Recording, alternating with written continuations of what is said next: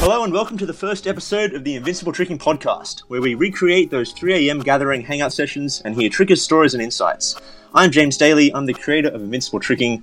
With me currently in New York is Invincible editor Jeremy Price. Hey there. And we have Phill Gibbs here with us from Brisbane, Australia. How are you, Phil? Fan-diddly-astic. How is everyone going? Wow. I'm better after hearing that. Yeah, I'm also fan-diddly-astic. I don't really make memorable introductions. It's usually quite bad, but hey, here we are. No, it was perfect. Alright, so how this is going to work? We have a whole bunch of questions. We have a few of our own, we have a whole bunch submitted from the tricking community, and we're just going to work through those. Sound good? Sounds fantastic. Great, so we'll start off super broad. Who are you, when did you start tricking, and how did you first find tricking? Rad. Alright, so my name, I would certainly hope you would know by now. Click on the podcast. I'm Phill Gibbs. I'm 25 and I'm a tricker from Brisbane, Australia. I have been tricking for nine and a half years, or 9 and a bit, so next year will be my 10th, that was a bit of an eye-opener for me, which is pretty sick. Big anniversary. Yeah, it should be sweet. So are you going to celebrate it somehow? Yeah, probably the same way I celebrated in Czech Republic, which was great. So for those who know that story, who was with me on World Tour, there's a treat. Shout out to Barnabas. Yeah, shout out to Barnabas and my Emma Rosa singlet. Thank you for that. So I've been tricking for quite a while. It's actually my occupation as well as to teach tricking, because that's kind of what I wanted to do, was to be like an instructor, and also like a kind of personal trainer for tricks. So that ended up that ended up happening from previous experiences. But how I found tricking was pretty interesting. As a kid, I did martial arts and gymnastics separately. Because when I was 5 years old, I found out my dad did karate and he went to the world championships and stuff like that. So when I was that young, I was just like, I want to do that. So and so I started doing martial arts with dad for a little bit, and then I got sent to do gymnastic stuff because I jumped around lots. Apparently when I was like a baby or like really, really young, I have no memory of this, but dad told me. I only found out about this when dad got asked by a newspaper an interesting story about me, and dad said, well, when he was young, he actually climbed up on the ironing board and then proceeded to jump onto the couch off the ironing board as a baby. And I was like, that's rad. Born a legend. I had no idea I did that kind of shit. So that was pretty funny. But so I did them separately, but I never really fitted in gymnastics. It was I'm not a very cool person, so I didn't really fit in well with the clique and stuff with gymnastics. I was the weird kid that was chucking, pretending to fight ninjas when nothing else was happening and stuff like that. And yeah, in that scene, they weren't a huge fan. But that's cool. It definitely helped with concepts and stuff that I was able to use in tricking. And martial arts, I loved it. I did 2 different styles of Taekwondo. You definitely can't tell because my kicks are shit. But 2 different styles of Taekwondo and stuff like that. And just self-defense training with dad, which was really fun. But eventually, I did about 9 years of gymnastics, maybe 10, and it was just terrible. I just couldn't do it. Whoa, at all. 10 years of gymnastics? Close to it. I'd say 9 years or almost 10. But I'm surprised.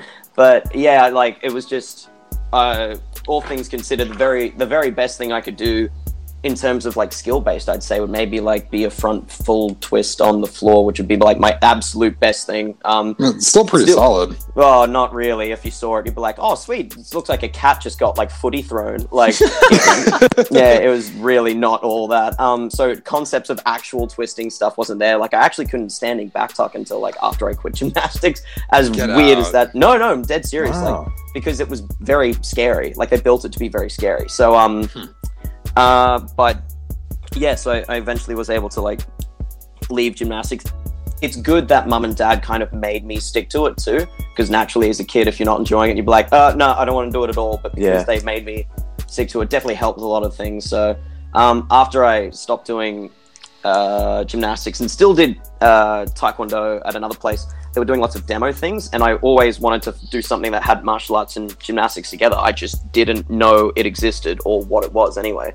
So the thing I kind of found before that was free running. So I did a little bit of free running stuff for probably only a year and a half, maybe 2 years max. And again, I wouldn't put myself as a free runner because, as hilarious as it sounds, I'm fucking terrified of heights. So when it comes, so when it comes to the whole thing, like I remember the first time I was trying to do like what's called like a roof gap, where I was like with a friend and we were like trying to jump from one roof in like a school building to another one. I was like, like it was just no. Yeah. So wait, so did you find out you were scared of heights mid like free running session on the roof, or did you know beforehand? I was relatively aware, and then it became crystal fucking clear on that roof. But yeah, and it was okay. Like the elements of free running was fun, like learning skills off of heights and stuff like that as well. And then I found out I saw tricking stuff at around like 2006 or 7, but I didn't know what it was. I was just like, that's really awesome. I don't know how to do that though. Do you remember what you saw? Like the first thing you saw from tricking? Crazy Asian unveiled. Nice. That to me was like the first one I saw, and I was like, whoa, like I'm not sure what that is. And so, but I remember when I first saw that, I was trying to learn to do cork after that too, back at Taekwondo. So that was really fun. And then, but free running, it was okay. And then like I went to a gym with a friend of mine because we found out there was like open sessions where you could go and pay and use a gymnastics hall, which was the dream back then. Because up until that point, when I was a kid, gymnastics, I was like, oh, there's no way. Like, if you aren't doing gymnastics or a class, you will never ever get access to a gym. Because back then, it just wouldn't be a thing. Gymnastics centers would be like, if you're not going to join, it's like if you're not going to join the classes and compete, like if you just want to come in here and do your own thing, you can get out. Like that's just how it was. Right. Which I'm super stoked has changed. They're a lot more lenient with it. And then I went there to this gym in the city and I was chucking whatever I could at the time, like trying to do B twists and then gainers and stuff like that. And then I met John McClay there, which was awesome. So John McClay the first tricking you met was John McClay. What an aggressive start to the tricking world. It was fierce, dude, because he was doing some stuff that I was just like, what? Like, and just him as a character, like even nowadays when we get to see him, like he is just an absolute hero. Like absolutely nothing but respect for that guy. You can't have a bad time around John. It's a gift. And so I met him and another, although I think only Australian trickers would know this guy's name's Alex Silver. So he doesn't trick anymore, but I think he actually was one of the first Australian he's old school. He was like one of the first Australian trickers to land double full. Like I think he actually landed double full before Scott did.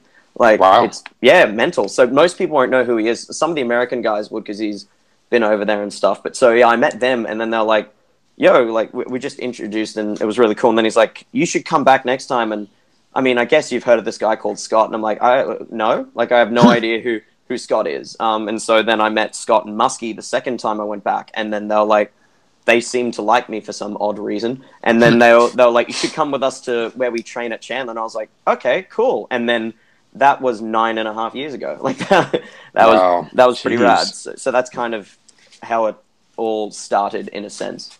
That's crazy. Yeah, I mean, I absolutely love getting that inside scoop because I mean, watching all your samplers, for example. I mean, this is the background story that you just don't get. But one thing that I've really picked up by watching these samplers of yours, like it seems like Kingdom Hearts is like a really big thing for you, right? It's pretty relevant. It's pretty relevant. I mean, like between like the tattoo and the hair and all the like sampler names and everything. I'm definitely getting this is like a big thing for you. So what exactly does that game mean to you? Like that's something I've always wondered. Again, not again, sorry. In terms of like for the meaning of that to me, is not just specifically like, I mean, the game itself has been a big part of my life and stuff. And I remember even discovering it with while I was at gymnastics and being like, oh, I don't know. And then lots of the other guys just like, oh, that looks gay as shit or whatever it was. And I was like, oh, okay, well then I won't get into it because I'm already bad enough with these guys as it is. And then eventually when I picked it up, I was like, whoa, like this is actually really interesting. So for me, it's not like the story and everything about it and the characters and how they've like just their traits and the stories that they go through individually, as well as like lots of the kind of aspects that, like for example, the main character of Sora is kind of like the goofy, happy-go-lucky, kind of like a Goku in a way, where he's already enlightened, just like, I'm innocent and shit. I liked that, but when I was younger and was I guess I still have this problem as well now, but a lot more serious and very angry and stuff like that. Like I really resonated with the kind of secondary main character called Riku. And Riku, so I actually have the tattoo of Riku's Keyblade called Wait to Dawn, which is one of the samples I call, which is a very realistic path, because everyone has, like, you know, their good sides and bad sides and things like that. And so the aspect of Wait to Dawn, and basically Riku's character is like, it is possible to walk both lines. You don't have to just be completely in the dark all the time. It is possible to, you know, walk along like a better side of life and take what you've got from the bad and use it for the good and stuff. So for me, that resonated like straight away. That was awesome. Like, so that's been really prevalent with me. Like, the stories are just unbelievable. The music sticks with me forever. I'm just a really, really big fan of like the franchise and the messages that it gives out. Because for me at the time, and even now as like an adult, I still really, I just dig that. Like, just the way that it, like, it's hard to explain, but it just portrays a lot of things that I can't say very well, and it just does it in such an art form that's like, it gives it so much weight, and I love it. I absolutely love it. So I wish it didn't take, you know, like 12 years to make Kingdom Hearts 3. Yeah, but at the same time, it's just like, I know without a doubt, like, when it's done, it'll be incredible. Because I only really started playing more game stuff recently. Like, I kind of haven't played. I'm not much of a gamer, except when it comes to Kingdom Hearts. Like, that's the only, that's the only time where it can get dangerous. Where I'm just like, fuck, dude, I haven't eaten. Like, I need to go in. Yeah. But yeah, there's so lots of just those childhood nerdy things that, like, I was kind of, you know, a bit odd with other groups of social people and stuff, but that's the thing that's like given me a lot of understanding of, you know, adult situations and shit. So I love it, man. It's great. No, that's awesome. great to hear. Yeah, that's super cool. I mean, you know, James, have you ever played Kingdom Hearts? Or no, I mean, like I've never played Kingdom Hearts, and I've always known it was like pretty important in, you know, your tricking journey and how prevalent it is in your samplers. So it's really interesting to see where that all came from and how much it's impacted you. It's very cool. Like, the story of it is very in depth, and it can be quite complex sometimes, but at the same time, like, it just tackles a lot of interesting issues in a very, in some ways it can be really dark, but in a way it's also, you know, it does have like the child warmy stuff from like Disney and all that as well. So yeah, I gravitate more towards the realistic aspects from that game, which is awesome that it can combine that with, like, you know, family friendly kind of things as well. So it's awesome. Like, that's why I really appreciate it. Great. Oh, well, bringing it back to your tricks themselves for a moment. Yeah, sure. Your combos are pretty signature. They're very, you know, unexpected and sporadic, and it's really hard to know what's coming next. They're a little odd. I'll not say odd. Just, you know, they're unique. They're, you know, there's nothing like them. Take us through your thought process. Like, how do you create combos? How planned are they? I certainly feel like there are a lot of other people out there that have a lot more creativity and than I do. But for me, it's kind of just incorporating.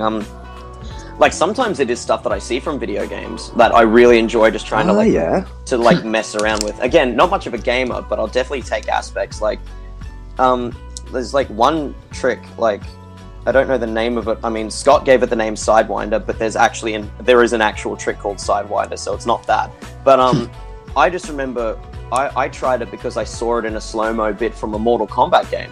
And nice. I was like, oh, wow, that's really cool. It's like a cart twist, but with the other hand. Like, I want to see how that works. And so it was really fun, like, just messing around with stuff like that. In terms of, like, creating combo stuff, sometimes it's planned. Like, especially if I'm intending on finishing with something power-based, like some kind of power, which I usually try and finish a combo with.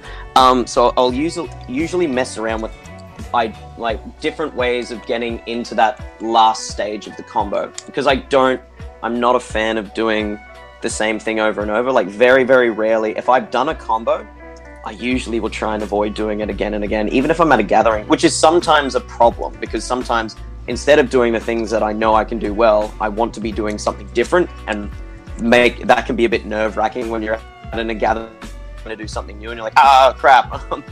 But most of the time it's relatively planned, and then some of the other times it's me being completely stupid, like like the penguin spin thing where, like, I love the penguin spin. The penguin spin is classic, man. I love that. That was one of the first things I could do after surgery. Yeah, because my knee was pretty funny, so I was still very nervous on doing anything that's like a pop or anything. So, and I remember thinking about it. I was talking to one of my students at the time, and we were just being stupid. And I was like, I have a really stupid idea. And so, how all the best ideas start. Yeah, exactly. Like, the student's name is Zach Monday, and I actually just posted something on Facebook recently, this video that we thought we lost forever, which is him trying, like, on a crash mat, so no spring at all. Like, he tried, like, Webster to, like, a double Webster and, like, just missed his head. And so, yeah, so we were just messing around with some really stupid stuff, and then that, like, penguin spin thing came to light. And so... yeah, I mean, as long as you don't crush your jimmies, then it's fun as. It's really stupid. Oh, I love that. That's great. Phill, what single trick have you struggled with the most out of, I guess, everything you've learned, and how did you get past that particular trick? It comes and goes in phases, and I think that's the truth of any tricker. Like, sometimes it's annoying because sometimes it just works, and then other times no matter how hard you're trying, it doesn't. So some of the things that I have to steer clear of, or am cautious not to do too much of, is just lots of chain swing throughs. Like, number one, I kind of just am not that interested in doing. Like, I don't need to be doing like 10 corks every session or something like that. Like, I don't need to be doing that, but it's also because of my knee. So I just need to be careful with doing, like, to put it in perspective, and I know this sounds really stupid, but dub hurts my knee less than doing like 10 corks. So interesting. Yeah, so it's an interesting thing in that aspect. But yeah, so it really comes in phases. Like, right now for me, my biggest weakness would be swing throughs because I've been focusing on other stuff. Whereas when I first started tricking and it was only swing throughs, other things like getting like nicer kicks to the right point, which again I'm still struggling with too. So in terms of like a trick that I'm like at the moment, I'd say I'd be struggling with right now, and it's mostly because of a fear thing, is box cutter. And I absolutely love box cutter. Like, it's my favorite kick to do. But it's also the one that like I've gotten pretty badly hurt on a couple of times, or even full hyperhook. Like, I did one 2 months ago on grass, and because I mistimed it, like, I almost hyperextended my knee. Well, I did slightly hyperextend it, and just it coming down, and then like I tried one last night for the first time in months, and it was just bilge. It was just it was disgusting and terrible. And it's okay, it's just scary. So that's like it's my favorite kick to do, but it's just because of like what's happened. So I practice some at bounce before I jump back to doing it on floor. So I just need to do it more and more so that it's not so nerve-wracking, and then I can clean it up. So box cutter at the moment is that trick. So I can't really think of like a particular one that's always been there. It comes and goes in phases. Mm-hmm. No, that makes total sense. And I mean, I definitely feel your pain there, Phill, because I mean, I actually ended up getting surgery on my left ankle maybe like a year and a half ago. Yeah, it was pretty rough. I landed a double cork kind of weird. Yeah. And I like heard a couple pops, and I was like, there it goes. Nope. And so I hopped myself to the emergency room. They thought they're like, we think you're fine. We think it's just a sprain. A month later, I get an MRI, and they're just like, okay, everything's wrong. We need to do surgery. No. Yeah, man, it was not fun. And so like, I'm much better now, but it's the same type of thing where like the one type of trick that I'm most afraid of is swings. Like gainer switches and corks. I mean, that those kind of freak me out. But yeah, I guess I will. Hopefully, I'll get past it eventually. But I definitely feel you there. Yeah, another thing I was wondering about myself. I mean, you've been all over the place for all these different gatherings and events and stuff. Is there like a single craziest story that comes to mind? Like, did anything really wild happen? Czech Republic happened. Nothing like. That's just the best thing about, like, I've been extremely fortunate, and I can say this without a doubt. I definitely don't deserve lots of the things that I've been given, but I'm extremely grateful for, like, the traveling opportunities. Like, I'm really keen to go to Japan, like, in a few weeks. Like, that's going to be really fun. Oh, yeah. Whoa, you going to Japan? Yeah, dude, I'm getting flown over to Japan end of July, start of August for No Pressure Gathering. Damn, dude, that's awesome. Yeah, and Tim's going going too, as right? well. Yeah, so me and Tim are yeah. getting flown over. We're going to be teaching some of the kids and stuff how to trick, and so it's going to be really fun. So looking forward to things like that. Like, I really love it. In terms of like a crazy traveling story, it's really tough to pinpoint. Like, I'll never ever forget the world tour, because the world tour is that I went on in 2013 with yourself, James, and Scott, and Mateo, and a bunch of trickers. Like, that was the most fucking rock star thing I think has ever happened. Like, it was literally like being on tour in a band, but way really cooler, was. because we're tricking. Like, you're on it's amazing because you don't have all those conveniences that you usually have at home. Like, you are on the road in Europe with a phone that doesn't work. Like, and you're just with the group, and you're traveling from country to country in a bus, and then you just look out the window and you just see some amazing shit like everywhere you go. So that was so world tour was amazing. The Czech Republic story, in terms of like unfortunately underestimating how much alcohol I thought I had, leading to some terrible situations, which Barnabas, if you're listening, you're a guardian angel. Thank you so much. And I wear that singlet with pride. It's amazing. Thank you for that.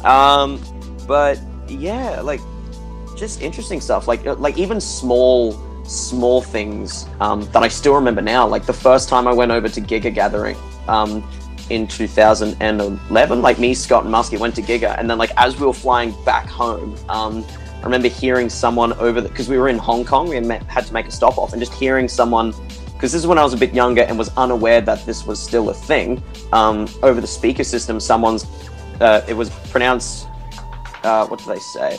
Yeah, over the system, it was said, like, if anyone is found with or evidence of carrying, cannabis or anything of that nature, you'll be sentenced, like, an immediate death sentence. Whoa. That was put over the speaker system at the airport, and all three of us froze. Because at first, I mean, obviously, like, I don't really do that shit, and I didn't, like, hear anything about it, but, like, I thought I heard wrong until I saw Muskie look at me. And then I was like, just because her eyes were wide open, because we just could not believe that was a thing. Like, it was said, like, if you're found with any evidence of any, like, narcotics or anything of that nature, you will be, like, it's an immediate death sentence. And I could not. Shit. Yeah, like, that's just the normal for them over there. That's just the culture. So those kind of random moments that, like, you don't forget that shit. It's like, none of us had anything of that nature, but just hearing that is like, holy shit, like, you'll get killed for something like that. Like, that's mental. Like, things like that. Just me, Carl Skelly, and Bailey Payne having, like, our, like, the Wolfpack secret meetings. So, like, and all our secret meetings would be is just us finding, like, a random location, like, just up on a roof or on a hill or something like that, and just the three of us standing, like, side by side, like, folding our arms and just kind of looking serious, and then just talking about whatever. it could be absolutely nothing. We're just standing there with our arms folded, just being like, it's a nice day, and then that's it. Like, and so that was really fun. Just traveling to the States, like, I haven't been to the States for a while, but getting to experience, like, just seeing all the different cultures and hanging out with everyone and partying and learning tricks and understanding, like, just life lessons. It was really rad. Like, I love the States and Europe as well, so I'm looking forward to, like, more traveling and everything like that. But yeah, in terms of, like, one particular story that sticks out, I can't tell you. There's just too many. That's okay, man. I mean, if you ever want to come crash on my couch in Brooklyn, it's open for you. So I'm in. Just let me know. That'll be rad. Yeah, man. But James, I think we had some questions from some other people, right? We do, yeah. We're going to move into questions submitted from just the general tricking community over the past week on Facebook, on the Invincible forums. Yay! Cool. So, first off, Lucas Dalton asks, how do you push through creative lulls, plateaus in tricking, and real-life circumstances affecting your schedule or your ability to get out and trick? Hi, Lucas. Yeah, so to start with those things, I definitely was much harder to deal with in earlier years of tricking as well, because I still have this problem now.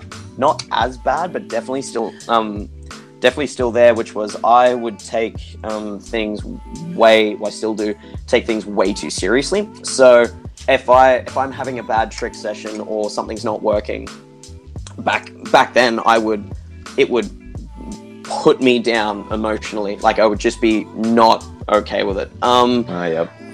So over years of developing as a tricker and as a human, just learning and understanding how like these things happen. It doesn't matter if you're at the top of your game or not. Like you are going to have sessions that things are not working. So for me, it was more about, instead of being like, why can't I swing today? It was actually like trying to develop, okay, well, if this is not working, you can either keep trying to push towards it and then it might work. But if not, do something else. Tricking is not just structured. Yeah, tricking is not just structured on that one basis of, if I can't dub today, like if I can't do any power skills, then I can't trick. That is not the case. Some of the best tricking sessions I've ever had, or have been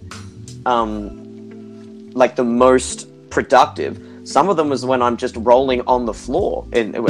Yeah, like it sounds stupid, Penguin. but like, yeah, literally, like that kind of shit. Like I remember, like, an example of one of those is like, I got stuck at my one of the places I work called Red Dragon because it got flooded. Like I couldn't get home. Oh, whoa. So I'm in the just one of the rooms that I'm working in. So I had hours to wait for. So what I did was I actually just spent that time like working on developing like how I can step into a setup for jackknife, or how I can work on like getting down into a position so I could incorporate like an OC creative. I didn't leave the floor once. Like I didn't actually jump or anything. I was just practicing stepping in and stuff for a while. So the next session, like I was able to incorporate that, and I wish I still did that because I can't jackknife for shit now, but it actually worked. Like the next session was very productive. So it's more about incorporating good habits in terms of like not being stuck in the rut, breaking out of that mold and working on different things. And different things does not have to be like, okay, well, if double B twist isn't working, I'll do double back. That's better. Like it doesn't, it doesn't have to be something big. It can be, like I said, some of the most productive stuff I've done was where I barely left the floor. That being said, in terms of dealing with other issues, like in terms of what I think the question was about, like work or other emotional things that aren't related to tricking but do impact it. Again, and this has been something that this really hit me hard last year because of some stuff that went down with me, and it's been prevalent for this year as well, which is like, if this is important to you, like if it is really important to you, you will make time to do it. So what that means is, obviously, like, you can't just get to a gym all the time. There are very few people that have access to like a gym 24/7, and even if you do, there are like things that you have to prepare for it. So it is one of those things where it's like, if you really want to be doing this, you'll find the time to incorporate it in your schedule. So it's like, instead of going to the gym, maybe going on a tramp and working on some tramp stuff, or maybe even like at the house studying tricks. Like, as random as that sounds, like, if I've had to break off tricks because of an injury or something, I know now from experience, from like getting surgery or from just general small injuries and stuff like that. Like, I know this sounds really weird, but even if you're not actually doing tricks, you are still training.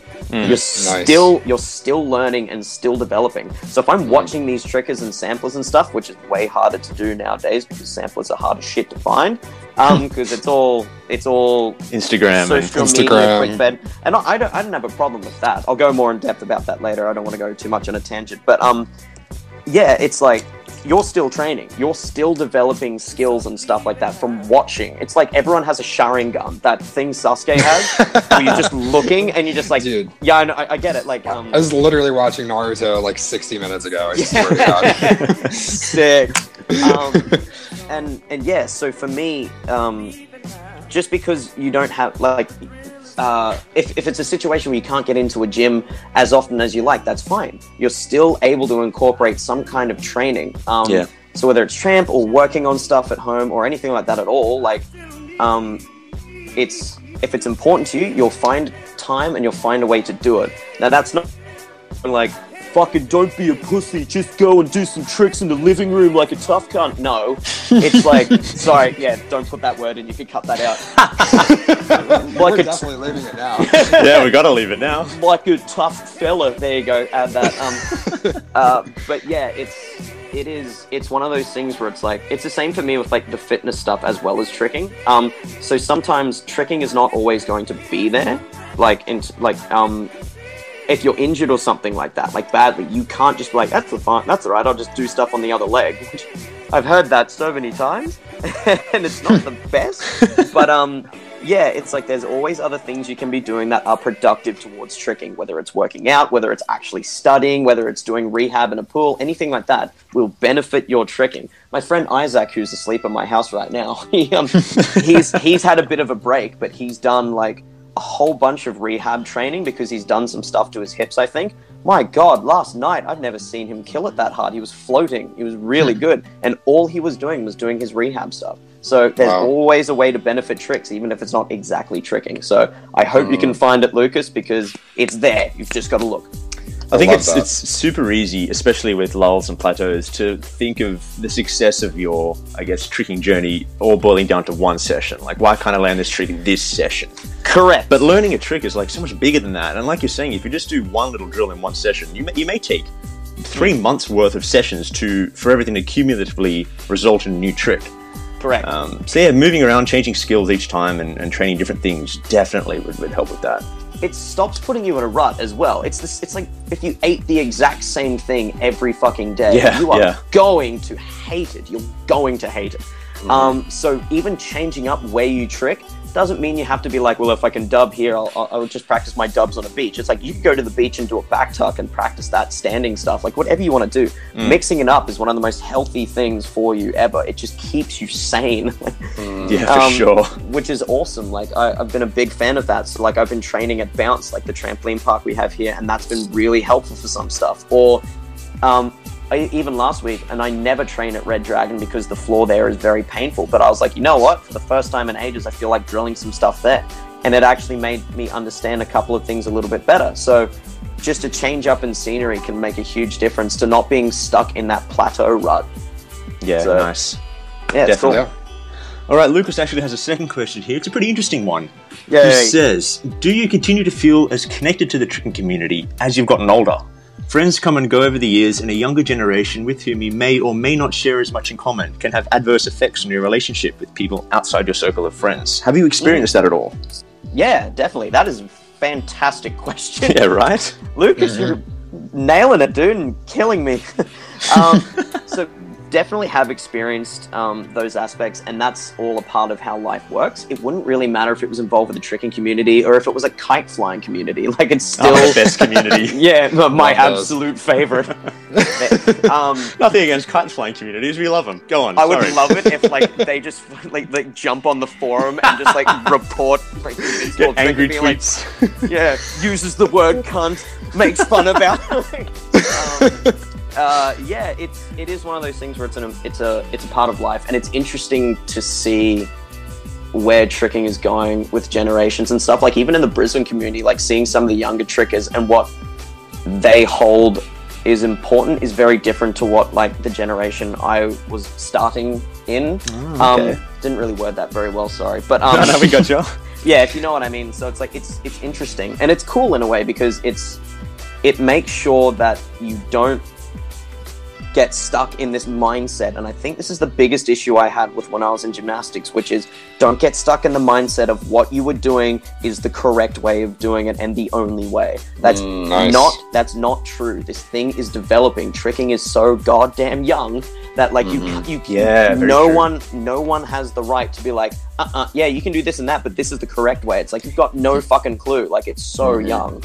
And it's when people have those high and mighty opinions, it's just like, that's not up to you. Like, so it's one of those things where it's like, yes, things have changed a lot, and I definitely don't feel distant from the community because that's actually my goal, and what I'm working really hard towards doing is actually building communities. So that's what I've been doing. That's what I've been working really hard to do. So I'm building friendship groups and stuff like that at where I work. So I work at I'm trying to do that. So Red Dragon, we've got a really good group of people, and they come and train with us at AC whenever they get the chance, because they're a bit younger, so they can't come to like the super late sessions, but they'll come to Sunday afternoons and kill it.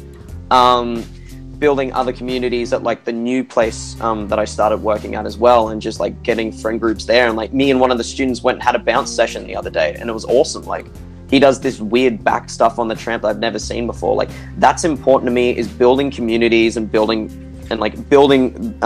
just tricking in Brisbane, because when I started there was no tricking instructor. There was no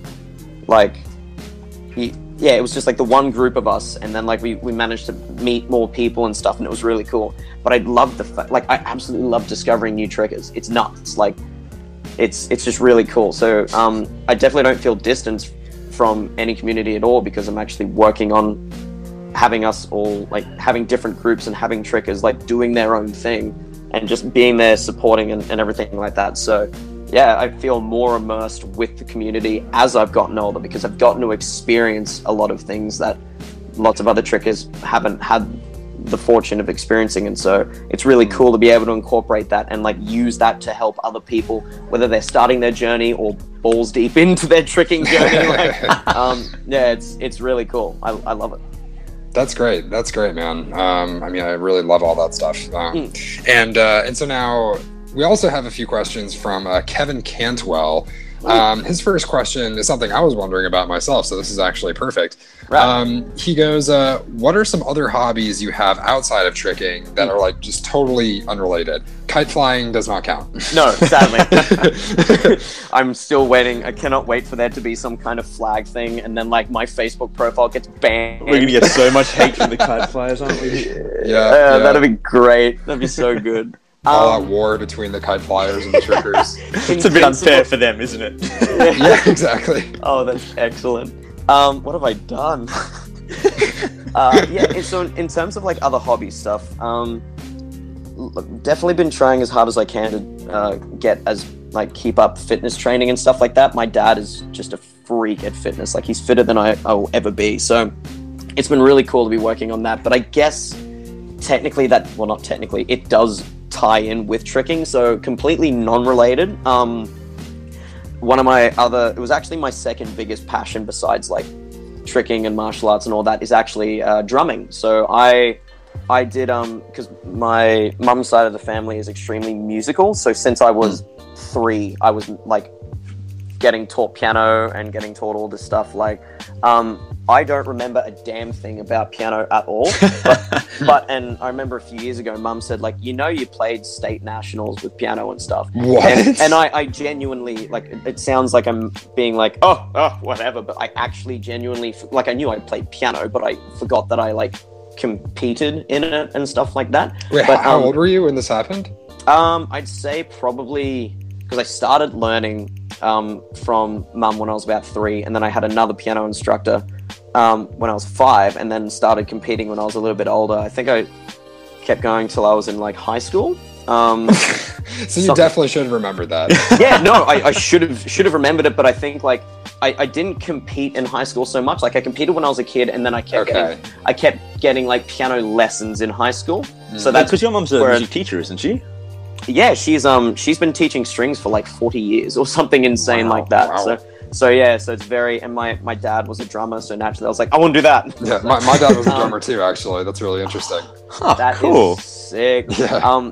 So yeah, like I picked up drums and just immediately was like, yeah, this is it. Like this is, out of all the music stuff that I was given the opportunity to practice, like I tried violin with mum for a bit and stuff, which like that was only a few months and not a fan. And mum bought me and my sister guitars, even though we were already learning drums and Andrew's doing something else. We were like, we don't want a guitar, but it was good to experience it for a bit. But drumming, dude, that was the shit. Like that was my second biggest passion for sure. Like if I wasn't tricking, it would have pursued drumming for sure, because I got to play in big bands, and I was in a couple of different bands, and we did recordings and stuff like that. Like it was a really fun time. And you still play a bit, don't you? Right? I've seen you Well, we have rum and drum nights, so I wouldn't really say rum and drums. Yeah. So I wouldn't really say much of a drummer now.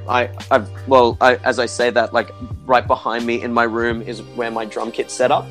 So we've just got it in my room, and like very rarely, but one of my housemates, Alex Fleming, he and I will just have like a couple of rums or whatever, and then we'll just be sitting down and just like I'll teach him some stuff, and then I'll try and play stuff because I learned like jazz style drumming, which I love. Like it's really awesome. Wow, that's difficult. Yeah. Oh, it's very hard. Like it's very, because it branches out in so many ways. And then like obviously lots of the music that I listen to and stuff as well, like metal. I never had what's called the double kick stuff. And then it was awesome. Matthew, my housemate, bought me a double kick for my birthday. So, oh, nice. Yeah, so I got to like mess around with that and stuff and try and understand how it works. So although I'm not really good at double kick, like it was like, oh wow, I can actually play along to a song that I loved listening to in high school. Like that was like, I always wanted to be able to play that in high school, but never learned. So yeah, it would be drumming. Drumming would be my favorite non-tricking related hobby for sure. That's nice. That's nice. And I mean, and very smart too. I mean, now we've recruited the drummers to help us in the coming war against the kite flyers. We're going to need that. Yeah. We're going to need a marching band of just percussionists. And we're just going to have like invincible like masks painted on our face and just walking. That's so good. That's great. That's great. So now Kevin actually does have one last question, and it is, how do you find that tricking has affected other aspects of your life? Did you feel like tricking has changed you as a person? Absolutely. And I think that's true of any tricker, whether it was like your first like tricking session or whether you've been doing it for such a long time. Like it's always been, I haven't really met anyone that's been involved with tricking that hasn't had it impact them in some deep way, not to get all like serious or anything. And even if they don't trick now, like that's not the point. And that's the point that I've been, oh, sorry, let me try that again. Like, this is the point that I've been trying to get across to like lots of my my students, as well as like, well, pretty much most just my students. And it's kind of, you don't actually have to be doing really crazy tricks to be a tricker. Like that's not what tricking means. We've got Ilya, we've got Guthrie. They can take care of that. Like Slava can do those things. Like they're fine. Like they can take care of the insane unethical combos. Unethical. Best description. Yeah. It's against the Geneva Convention. That was so much, the best Santa name. Much better. Yeah. Mike Guthrie, the unethical. Yeah. But yeah, it's one of those things where it's like even some of my students who don't trick now, they will come to a session to hang out. That's what tricking is. Like it's that community and that kind of vibe feeling for it. It doesn't have to be like who did the nicest double cork that session, or like whether you learn your first new trick or whatever it is. Like that's really awesome, but it's actually just about like everyone being around each other, because it's such an amazing vibe. Like trickers are just the coolest shit that exists. Like it's just really awesome how that works. So I hope I answered the question. No, that's perfect, man. Yeah. It's sweet. Cool. We're going to move on to, and I apologize because I'm probably going to massacre this surname this here, is the a tough pronunciation. Mark Rusmentijo asks, tell us about... Yeah, do you reckon I got that okay? I think that sounds right. I'm sorry, Mark. I'm sure I stuffed that up. But he asks, tell us about the history of the Australian tricking community. What was the community like when he first started, and how is it different now? A bit of a history lesson. You're going to have to ask that question again. Before you do that, Mark, I need you to go on Facebook and create a kite organization, and I need you to abuse James for mispronouncing your last name. This is how it starts. Okay, what was the question? Sorry. The question about was, like the Australian. Yeah, the a bit of a history lesson on the Australian tricking community, like what it was like when you first started, how it's grown, and how it's different now. Yeah, for sure. So it's definitely developed over time, which it being so young, and plus anything of that nature definitely stems, like it has its ups and downs. When I first started, it was very, well, I'd say it was relatively small at that point. So it was interesting how I stepped into the tricking scene, because when I stepped in, it was just by sheer dumb luck. Like I happened to meet Scott and John and Muskie and Silver and all of these people, because I had obviously no idea that at the time, like Scott was he was the pioneer of power. Like, he was just doing the things that now, which seem so commonplace, at that point he was the one and only doing it. Like, there were others close, and then Scott would be able to get that before anyone else. Like, he was breaking plateaus. So for me, my introduction to the tricking scene was like, oh, that's normal. Like, I would lose my shit every time he landed something, but I just assumed that was the normal level of trickers who'd been doing it for a while. Only when I discovered a little bit more, I was like, oh, holy shit, no, that's a big deal. So it was really cool being introduced to the scene and being around that, and like that point when it was like, it was very different. Like, but the biggest turning point for us was when we had the gym that we train at now, AC. That was a massive turning point for like, especially like in some senses the Australian scene, like for our ATGs and stuff like that, but definitely for the Brisbane scene, because that's our home. Like, that's the gym that, like, when we were able, like, I'll never forget the first, because we only had one tricking session there a week, which was Sundays, and it was like a religious thing. Like, everyone was there every Sunday. Like the minimum of like 15 people. Taking to church. Yeah, pretty much. And it was amazing. Like, the vibe was totally different. And then over the years, like, it builds up and drops down, and lots of the younger trickers kind of don't understand. They're like, oh, why wasn't it as good as it was before? It's like, well, that's because times change and people change. So for years it'll drop down and there'll be only 2 people at the session and stuff like that. But there's always like a core group of people, no matter how much the time changes. There's always this like core group of like 3 or 4 people that are just always there. And that's rad. Like, that's really cool. And then it's definitely changed because we've incorporated a lot of people from different scenes that have come into it. Like, we've got a lot of close friends of ours now that came from dancing originally, and now they kind of value tricking a little bit more. Like, it's really cool like that. So it's definitely developed. In terms of where it's going to go from here, I'm not, who can say, but it's just cool. Like, that's why, like, I love building those communities and stuff like that, because it had such an impact to all of us back then. And whether it means the same to other people as it does now, it's not even that. It's the fact that every single one of us who was a part of that has taken something away from it, which is awesome. So yeah, I'm looking forward to seeing where it's going, and because it's already starting to build back up again. It's like in Brisbane anyway, it seems like it's on the rise again, which is sick. So yeah, looking forward to riding that wave out. Should be good. That's great. Yeah. And James, to be honest, I'm a little bit curious about your answer to the same question. I mean, like, what was it like in Sydney? I mean, maybe give us like a little bit about how Invincible even started. Yeah, sure. I mean, I started, I think it was 2 years after you, Phil, something like that. Yes. And I actually had a similar experience to you. I mean, you met Scott and you thought, yeah, this is the norm. I found tricking, actually, weirdly enough, through my local newspaper. There was there was an article on Morgan and Jono of Team E and their tricking classes they were running. So I was like, that sounds awesome. I'm going to go down. And I went there. I think that's the first time a local newspaper has ever done something. Right? Yeah. I completely that's agree. very true.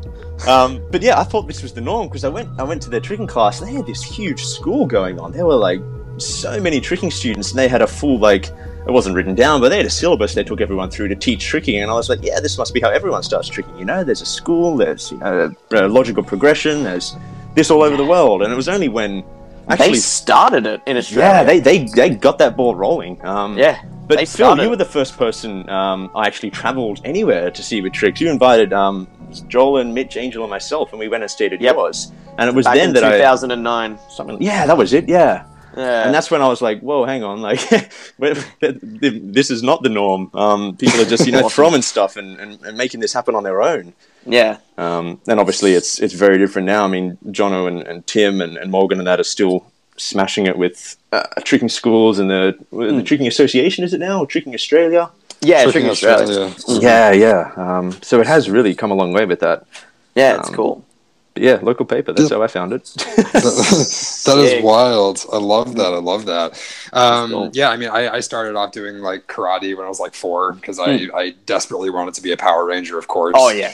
And then I started. Yeah, totally understandable. And I started doing like some XMA stuff when I was maybe like 10 or 11. And then, so I was like doing tricks for years and years. And then I think it was the first Red Bull throwdown back like maybe 4 years ago. I remember that. Like that, yeah. That's what like really sealed the deal for me personally. Where I was like, okay, like I want to make the transition from like doing tricks sometimes to like being a tricker. This is it. You know? Yeah. I was like, this is it exactly. Yeah. But so that was a big deal. But we have one more. We have another question from Evan Barwise. And he goes, hey, Phil, if your dad fought Steven Seagal, who would win and what type of fight code would it be under? My dad would probably learn like Krav Maga overnight and then proceed to just demolish him. Next question. That's all that needs to be said. That's it. Sorry, Evan. That's all you get, man. I was expecting something just like that from Evan. Oh, Evan. Oh, Barwise. You're a buff hero. Okay, moving on. Evan, sorry you didn't get much airtime, but look, man, you got to deal with it. Axel from France asks, Yay! who inspires you today? Ooh, that's a tough one. Also, Axel, hello, and I hope your daughter is going well. I want to see her as soon as possible. But in terms of who inspires me today for tricking stuff, it varies. Like, I find myself at the moment watching a lot of Ahmed and Sam Caspio, especially because they're also really still pushing the YouTube stuff, which is good. Like, and obviously, yeah. Carl Give us your Skelly's opinion on that. You mentioned that a bit earlier on about Instagram and samplers. What are your thoughts? Okay. Well, in that sense, like, it's one of those things. It goes back to what I was saying before, where it's important that you have to acknowledge the fact that things aren't going to stay the same with tricking, and that's the same of any art form at all. Like, it's the same of anything, and it's just one of those things where it's like things are going to change, and you can either complain about it and get stuck in that rut, or you can develop with those changes. So the biggest change, not even just for tricking, I think just in general for society and people like that is, and I'm not stabbing at anything new here, like everyone's aware of this, just like the changes in social media is drastically different to what it was when I first started tricking. Because, man, like, I would not release anything on YouTube except for like once a year, but it was the one and only way that you could see content from someone. That's what everyone did as well. You know, they built it up, and it was a big thing to release your annual sampler. Exactly. Like, the samplers were not just a look at the skills you've done. It's a look at the year, or it's a look at what has been happening with that person, and it's portrayed like that. Well,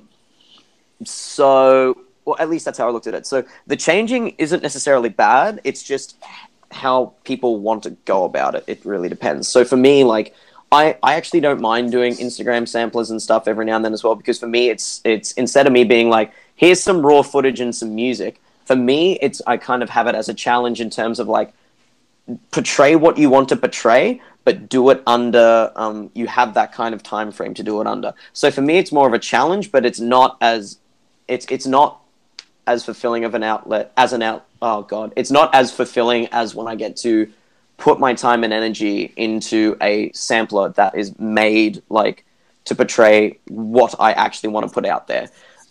So it's because we're all very used to bite-sized stuff now, and it's got to be constant content. Like, it's got to be there all the time. Like, you need to be releasing stuff all the time, and you need to make it this short so that people paying attention. It's like, no, you're actually kind of insulting your audience, and you're insulting the art form in that sense. Yeah, like, okay. I have no problem with people putting Instagram stuff up. Fuck, I do it. But it's one of those things now where, like, it has become the new source of tricking stuff, which is fine. Like I said, it's going to change. So instead of complaining about it, try and get the front on it.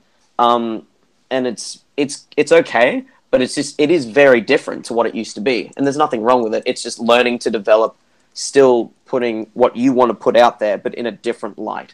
So if you look at it as a challenge, you can make it fun. If you look at it as like a fuck this thing, then it's going to be a problem for you. But it's cool because it's not like the other art forms, like the other methods are completely dead yet. Like, look at Carl Skelly.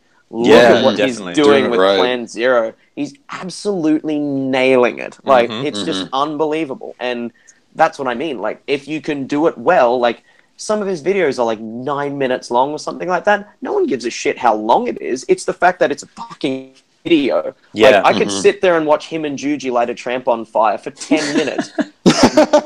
That's rad. Like, that's the shit that keeps you wanting to watch it.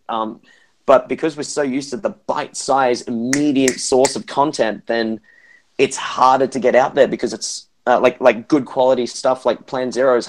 It's harder to push out there now because Instagram and Snapchat, it's on your phone. It's like there, you just look it up straight away. So I don't have a problem with it, but I like to be able to put because I'm trying to make myself. I'm getting into habits of releasing more stuff, but I want to be able to do it in a way that I'm satisfied with and that I can branch it out into multiple sources, not just Instagram and not just Facebook, like other things. So I've actually started working on another like YouTube sampler series saga somethings. Oh, nice. Ooh, okay. Because I haven't done that for a while. So I'm looking forward to doing some stuff like that as well.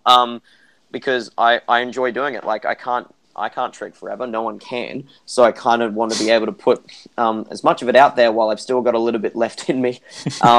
So yeah, it's just the changing of social media and figuring out what you want to do with it. Because again, I don't really care who watches my stuff. That's fine. Like there's about 3 people that I actually care about their opinion of my content, and the rest I don't mind. So that's just me though. I don't need views. I don't really mind that stuff. For me, I'll put it out there because that's my outlet. That's what I want to do. Yeah. So that's for me.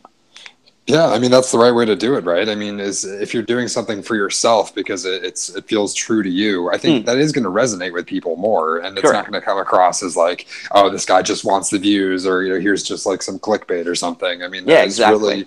I mean that's absolutely the right way to do it. Now, Phil, I think we had James and I actually just had a couple final questions of our own. So one from me, and this might be a little bit tough. So, if you need to take a second and think about it, you're welcome to. No, all right. But if you could go back and relive one tricking related memory, what would it be?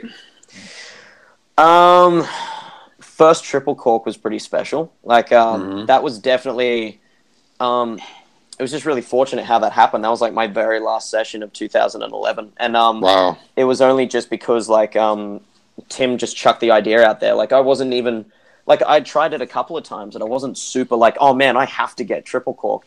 And Tim was like, dude, I'm gonna drill beach with triple cork. Do you want to join me? I'm like, yeah, okay. Why not? Like I'm having a good session, so I'm happy to like let's work on this shit. And then by the end of it, like I realized my weakness in those kinds of skills, which is still prevalent for me. It was the same with triple double and stuff like that. It was just one of those things where it's just like, you've had the ability to do it for such a fucking long time, but the only reason why you haven't done it is because you'll try it twice, and then you'll be like, oh, no, that's fine, and then won't touch that trick again for years. Like, I tried triple double. Yeah, I tried triple double, like, in 2010.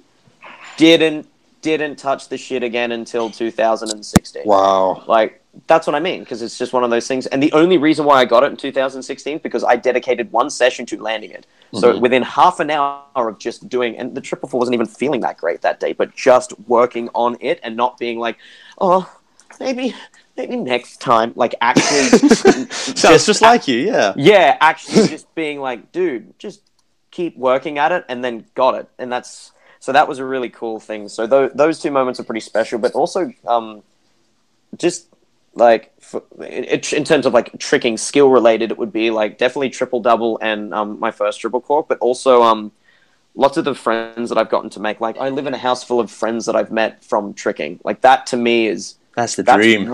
That's way more.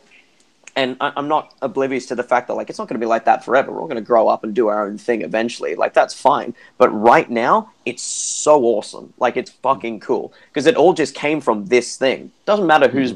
got nothing to do with the tricks themselves. It's just the community and, like, just how, like, the vibe is. I love that. So those kinds of experiences and getting to meet people that, like, I've looked up to for a long time and stuff like that. Like, I think another one that's not... It's kind of tricking related, but another one that's really, really stuck with me was like, we went to go see, and Barnabas was with us for this actually. We went to go and see a band, Dance Gavin Dance, because they were actually, nice. I don't go out and see bands very often at all. I don't go out very often at all. But Barnabas is like, we're going. And I was like, yep, if you made the effort to come all the way here and see them, and I am kind of a fan of the band, I'll go with you. And so we all went, Muskie and a couple of us went and saw Dance Gavin Dance. And then like after they played, because they killed it, they went downstairs just to meet and greet with all the people, and they were just having some smokes and stuff. And then like went downstairs, I got to meet some of them, and then Muskie was just like, show me sample. I was like, fuck, okay. And so I showed them, I was speaking to the drummer, and then I was also speaking to the screamer, John. And I showed him a part of Way to Dawn. I'll never ever forget this. Like, and he looked at me, looked back at the phone to see the sample, and he's like, is this you? And I was like, yeah, and he's like, yeah, we've seen this before. What? And No. yeah, and like I remember like Muskie and Garrett both looked at me, and my instant reaction, because I know I'll never forget, it was pretty childish and stupid, but I actually said like, no, that's impossible. Like I said that. I was just like, no, it's not possible, and he's just like, nah, dude, that was sick, well done, and like it was just.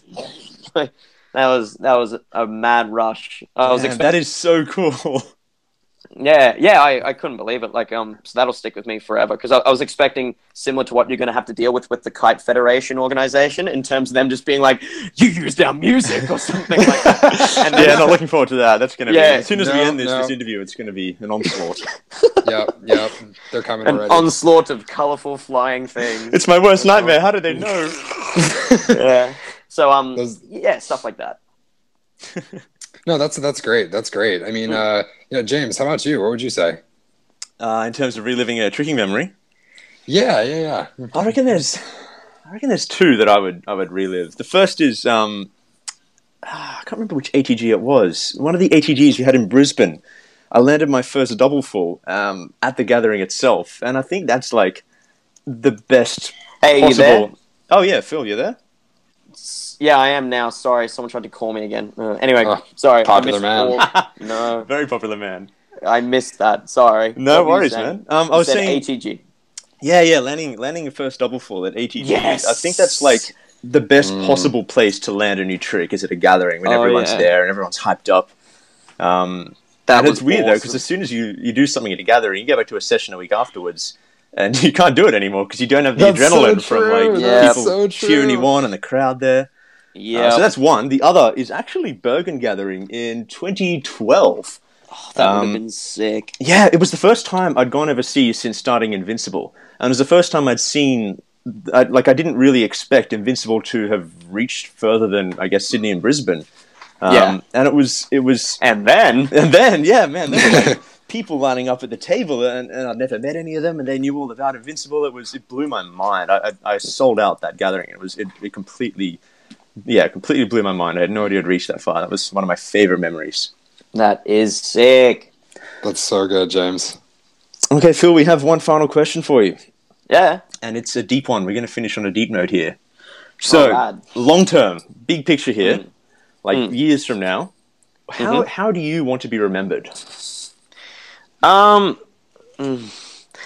It sounds weird, but I actually don't mind. Like it's not one of those things where it's like I need to be remembered for, or I'm not actually interested in those kinds of things. What I'm more interested in is like giving the next generations of trickers and anything like that a stepping stone so that they can do what they want to do, even if it's not related to tricking itself.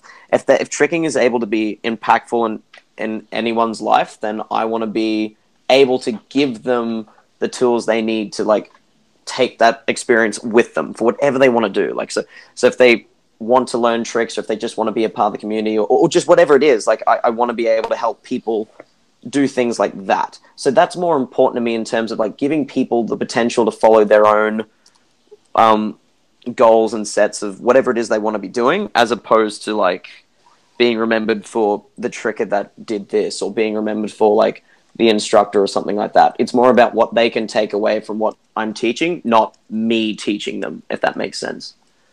Yeah, wow, that's a good answer. It's tough it's tough to explain, but it's like I don't really care the thoughts of me. I want what they've taken in terms of that experience, like whether it's being a student of mine or like hanging out at sessions with us or whatever it is. Like, I want that experience to be prevalent into what they do for the rest of like their lives or whatever they need it for the rest of their lives, as opposed to being like, thank God for I don't care about that. Like, not interested. I just want to help in that sense, and the experience be the driving force, not me. Wow. Yeah, no, I love that. I mean, it really speaks to how tricking is more than it's about more than just tricking. You know, Correct. I mean, it's about people's lives and people's friendships and what it allows you to do and the experiences it allows you to have. So that is exactly it. Yeah, no, I think that's really great, man. That's a perfect note to end on as well.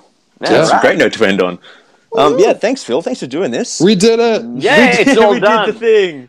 Yay, that went well. That was fun. Thanks, guys. Really interesting hearing your thoughts on it all. And thanks everyone for listening. Keep an eye on the Invincible Forum and the Facebook page for news on when we're going to do our second episode, who the guest will be, and of course to submit questions. I'll be putting a post up as I did for this one. There'll also be a post on the Invincible Forum if you can't find it on Facebook.